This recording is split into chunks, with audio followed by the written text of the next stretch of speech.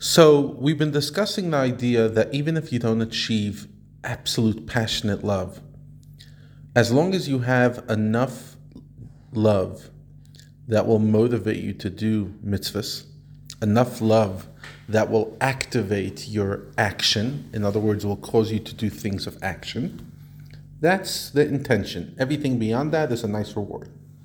Because ultimately, he says, everything's about action. We're in this world which is called Olam HaMaaseh, the world of action. It's about doing. It's not a world of intention. It's not a world of emotion. Obviously, there's room for that, but that's not what's unique about this world. The other worlds have that as well. The other spiritual worlds have emotional experiences. They have angels who have emotions. They have angels who have meditation, etc. What's unique about Olam Hazeh, about this world, is that it's Olam HaMaaseh, that it's a world of action. And when we're talking about action, we're talking about physical action. You're getting it done. You're putting on the tefillin. You're lighting the Shabbos candles. You're making a bracha on the kosher food. You're building a sukkah, etc. So the true love of Hashem, which in itself is a partial reward for one's serving Hashem, is not as important in this life as the actual performance of mitzvahs. And this is a very important idea that Tanya is going to come back to a lot in all the 5 sections of Tanya. And that is, we live in a world of action. All that matters, or rather, the thing that matters most is getting it done. All the other things are nice.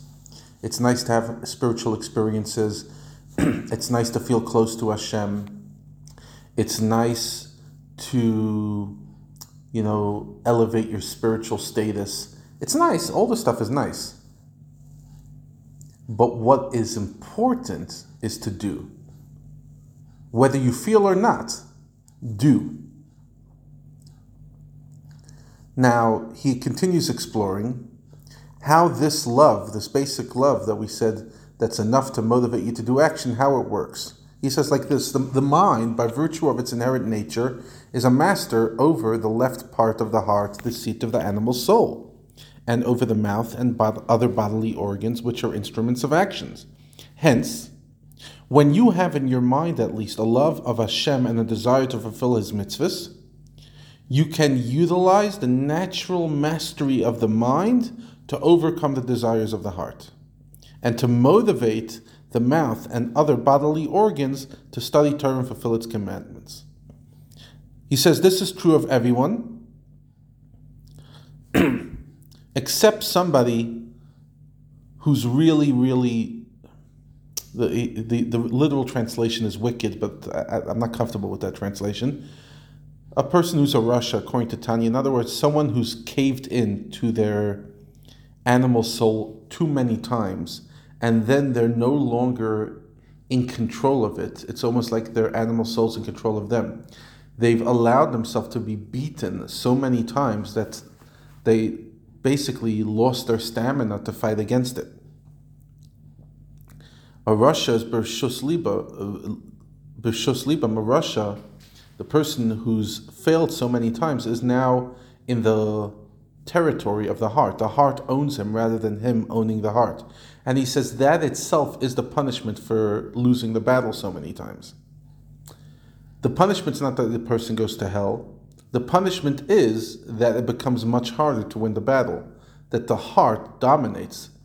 And we know this from ourselves, okay? If you're an overeater, if you're addicted to something, the punishment is not necessarily what it does to you. In other words, you're overeating, you might die from the thing.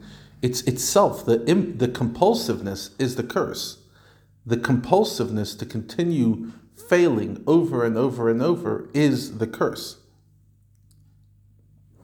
And therefore, a person, a rasha, will have to break out of it, to break the klipot, through regret, through mindfulness, etc., so that they could get out of this miserable state of being subjugated to their animal soul. And only then can they regain their natural equilibrium, which is that their mind dominates their heart.